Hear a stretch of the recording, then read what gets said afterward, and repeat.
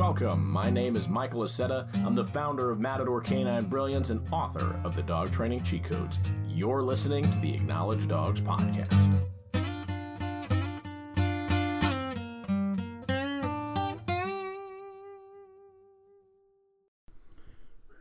Automatic treat dispensers is just another name for what you are. I'm kidding. Imagine that was the entire podcast. I'm just telling you that you're the automatic treat dispenser. In fact, I saw another TikToker, a little video, and a wife sent her husband in after just having a newborn baby, said, hey, go ask for the automatic diaper changer. And so the husband went in thinking that there was something called the automatic diaper changer. And after asking a worker and said, hey, could you help me find this automatic diaper changer? The worker said, you are the automatic diaper changer. Now, that's not what I'm going to talk about today. I'm actually going to talk about remote-controlled treat dispensers, which are wonderful tools if you use them correctly. But I first wanted to get you, laughing a little bit if you chuckled at it, and thinking about how valuable you are in the training process. Like, you can't get rid of the human connection when it comes to training, because that's how your dog learns the best. If they are with someone who they love and they can engage with and they have a positive association with, then they are going to learn so much faster.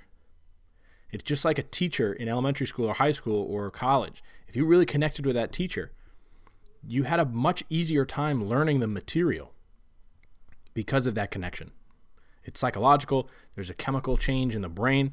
You just absorb information better. If you had a teacher you didn't like, it was much more challenging to learn the information, which therefore created a negative association to that teacher, and the cycle continues. So don't just listen to this and go, oh, awesome, I'm going to go get an automatic treat dispenser and I'm never going to have to work with my dog again. That's not what this is about. I just want to give you a tool that I've used and has been so useful in certain aspects and certain goals where there's limitations that have been applied.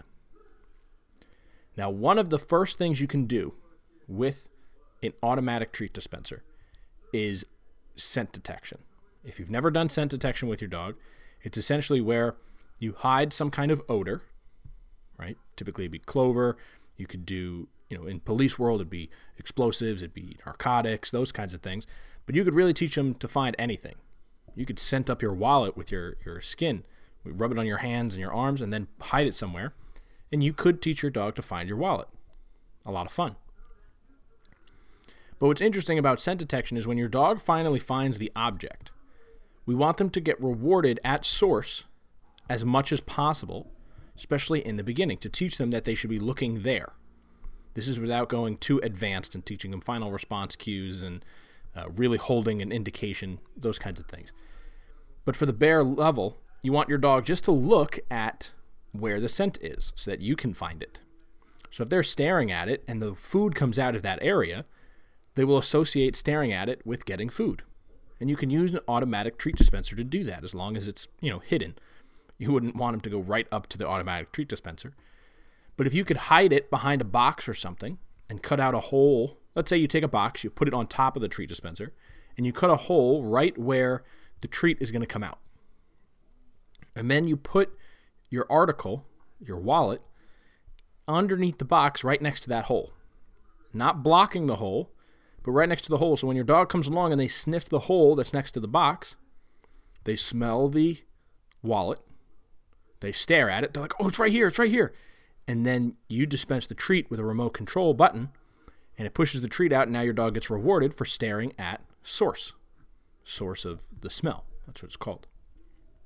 It's wonderful for scent detection.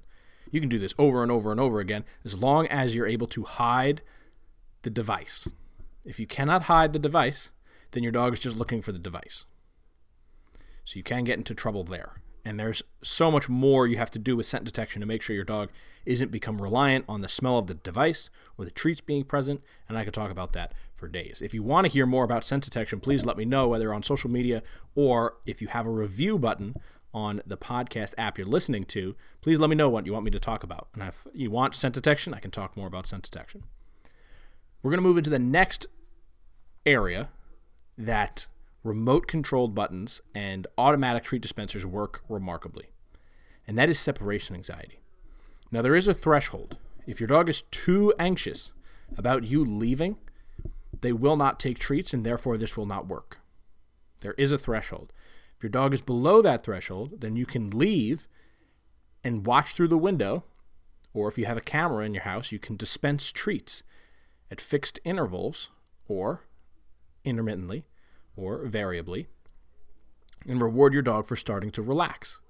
Just like you would split down any behavior. Well, I want my dog to go to that tree. Okay, they're going to look at the tree. I'm going to mark and give them a treat. Then I want them to take a step towards the tree. I'm going to mark and give them a treat. Then they're going to take 3 steps towards the tree, and I'm going to mark and give them a treat. You do the same thing with separation anxiety.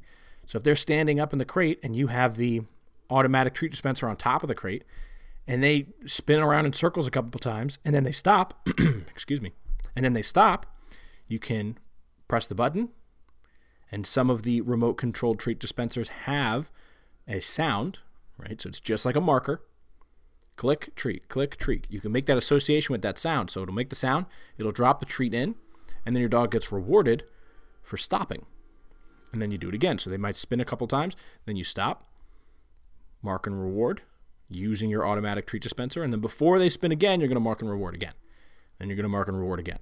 So the rate of reinforcement is going to go up just to keep some clarity in what we want them to do. And then they stop for a moment, and maybe they bow, or maybe they stretch, so you can mark and reward that. They're doing something else besides spinning around being crazy. And then you'd slowly work your way to where they're bowing, to where they sit, to where they lay down, to where they lay down on their side, to where they're completely relaxed. And where the body goes, the mind will follow in a way. So they could be laying down and relaxed, and now they're going to actually start to relax mentally. And then you can come back into the house when they're relaxed. If they're above that threshold, they can't take treats, then you leaving is too difficult for them. I would practice just being a couple feet away from them.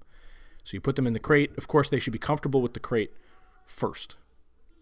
Right? We're talking about separation anxiety, not crate training, although this could work for crate training as well. If you wanted to build a positive association, you put the toy in there, or you put the remote control thing in there, you have the door open, and every time they go in there, boom, you drop the treat.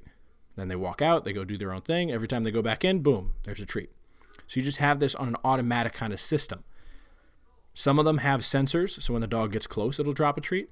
And some of them you have to press with a button. Or there's a timer that goes off. So you have to find the right one that fits your needs and what your training goal is. But if they're above that threshold, you might have to sit on the couch next to them and slowly add some distance that way until you can leave the room. Right? You go to the bathroom and you watch on the camera. Or you just wait to hear them step into the crate and kind of settle down. It depends on, again, what you're working on and the situation you have. But then again, you want to go to the ultimate goal of being outside. And then you just go back to doing that. The third thing that you can use an automatic treat dispenser for is burning your dog's energy, and I don't know why more people don't do this. If you have an automatic treat dispenser, or you're thinking about getting one, or you have the financial ability to, you should. It's very simple. You sit on the couch, and you put the treat dispenser really far away as you can. When your dog does something for you, let's say they give you a high five, or they nudge you, you then press the button, and they have to go run to the treat dispenser to go get the treat. Then they run all the way back to you, eager to do the next thing that will get them a treat, whatever it may be. And then you press the button again, and then they run all the way back to the treat. So you just have them run back and forth. They're doing something in front of you, whatever it may be. You could put the bed in front of you and just have them lay down and then press it. They run over, they get a treat, they come back, they lay back down. And you just get them running back and forth, back and forth, back and forth. You could do this for breakfast, you could do this for dinner. An automatic treat dispenser is a wonderful way to burn your dog's energy. You could also do this with 2 beds. Send your dog to a bed across the room, recall them to the bed next to you. Send them across the room to the bed, recall them back. Back and forth, back and forth. You're just getting them to actively do something that isn't requiring you to necessarily be active. It's not the best in the world. You should do something with your dog every single day to show them that you love them. Do some training with them and work on problem behaviors that you may be going through. But I understand that not everyone has, miles and miles of energy in them. And if you have a dog that has miles and miles of energy in them, after you've done all the play and they still have a lot of energy, this is a great way to burn just a little bit more. And then you can even practice putting some other things in there. So you could have them go towards the other bed, have them down halfway, recall them back, and then have them go to the other bed. We're getting a little advanced here, but these kind of fun games are a great way to burn their mental and physical energy at the same time. So burning your dog's energy is great. Now, burning your dog's energy also goes back to scent detection, because scent detection is insanely taxing on a dog. To search for something, only using your smell. I mean, imagine sitting in your bedroom, close your eyes, and try to smell your way to the cheese in the fridge. Understandably, dogs have an amazing sense of smell, thousands of times better than our own. But to think about that level of difficulty, and then try to ask your dog to do that for 8 hours every single day, that's way too much. Your dog might be able to run 8 hours every day, but to have them do scent detection 8 hours every day is very difficult. And that's why police dogs and detection dogs that do this for a living are insanely motivated, because they have to be. So you can burn your dog's energy that way. You could even have them sit next to you, press the button to drop a treat over there, and now they got to go find the treat. Or you send them to go search, and then you press the button when they get close. Either way, you can burn your dog's energy. Number 4 is about indirect rewarding. Now, I've talked about indirect rewarding, and some people get confused about it a little bit. There's direct rewarding, and there's indirect rewarding. And there's also something called Premack. Direct rewarding is directly giving your dog a treat. You are actively handing the treat to your dog. It is a direct transition, directly giving it to you. Indirect rewarding is having my dog get a treat from somewhere else that isn't from me. Okay? So I'm rewarding them with something else, a treat, a toy, but it's indirect from me. I still control the situation, and I can still control access to the reward, but my dog has to do something to earn it. And Premack is having your dog do something first in order to get to go do something else. So Premack and indirect rewarding get kind of pushed together often, but they are a little different. If I was going to have my dog play at the park, but they had to do obedience first, then I get to do the playing, that would be Premack. The reward is still there, but they had to do something in order to do something else. Indirect rewarding is I'm going to have my dog heel next to me, and then I'm going to free them, and they can go run over to their food bowl. It's indirect rewarding. Direct rewarding is having them at a heel and me giving them a treat or playing tug with them directly with me. Okay? So indirect rewarding, you could be doing an obedience routine, and instead of rewarding your dog and having treats on you, because we don't want to have dogs that become dependent on treats on us, I can send them to the automatic treat dispenser, and I can only dispense one treat at a time, so when they get over there, they get their treat, and then there's nothing else for them to be engaged with, and they run back to me. It's a wonderful indirect rewarding practice, and it's a wonderful use of the tool, if you do it correctly. If you don't use it correctly, then your dog's just going to become obsessed with the thing. Right? And you should be moving the toy around, the machine around, so that your dog doesn't always go in one direction. And this is actually, again, this is an advanced technique, but let's say we were going to have our dog in heel, and they're forging forward a little bit. We can reward them behind us to manipulate their motivation to stay back a little bit. Now, what ends up happening is because they want to get closer to the treat, they're going to retreat a little bit. They're going to back up next to you, and you can mark that position and then send them over to the treat behind you. They still have to be in the right position. We're just trying to manipulate where they are if you're trying to get really, really precise about it. If they're forging forward, it's probably because you're rewarding them forward a lot. And we understand that marking ends the behavior. So yes, rewarding them in front will not affect directly the behavior, but what ends up happening is because they're motivated to get forward, you end up marking them for being forward. You just happen to do that. And so then when your dog keeps doing it, they get rewarded and rewarded and rewarded. They get marked for moving forward as opposed to staying in the proper position we wanted them to be. So then you can do the opposite, going backwards. I can have them forge backwards to try to get to the treat behind us, mark, and have them run to the treat.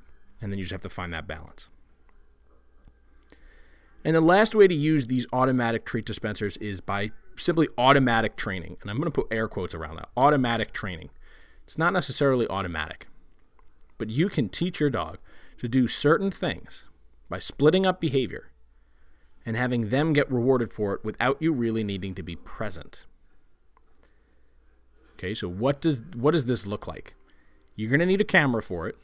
You're going to need to be in another room, and you're going to need to be able to use the remote control feature and your dog not destroy the item. You're going to practice splitting the behavior down and shaping what you want your dog to do. But you are not involved in the process. You are, but you aren't. Really, your dog is doing whatever they need to do to get the treat to come out. This is great if you're trying to teach your dog natural patience and some daily life skills that just make sense. Right? So if I want my dog to be relaxed and calm in front of the treat dispenser and not pushing it over, I'm only going to reward them for being relaxed and calm. They step away from the treat dispenser, I'm going to mark and reward. They step away and back up and bow maybe, I'm going to mark and reward. They bow and then they fully lay down, and I'm mark and reward. So I'm splitting down this behavior until they're relaxed and just laying in front of the treat dispenser. And then maybe I want to teach my dog that when they hear my car door close, they come over to the front door, or rather, more likely, you're going to have them go to their bed. So that when you come into the door, they don't rush out of the door or get in the way of you trying to bring in whatever you're trying to bring in. My initial thought was, I want them to come open the door, which would be very, very cool. But there's some danger in that if you don't have a very well-trained dog. They know how to open the door now, and when you leave, they want to chase after you. So let's say you want them to go to the place. So what you would do is you'd close the car door loud enough for your dog to hear it, and then you would pull up the camera and you'd start shaping the behavior. Because they're going to get excited. They're going to, what's going on? And so now they're going to run over to the bed. You're going to mark and reward that. And then you're just going to repeat the process. You're going to open the door, close the door, try to get them to go to the bed.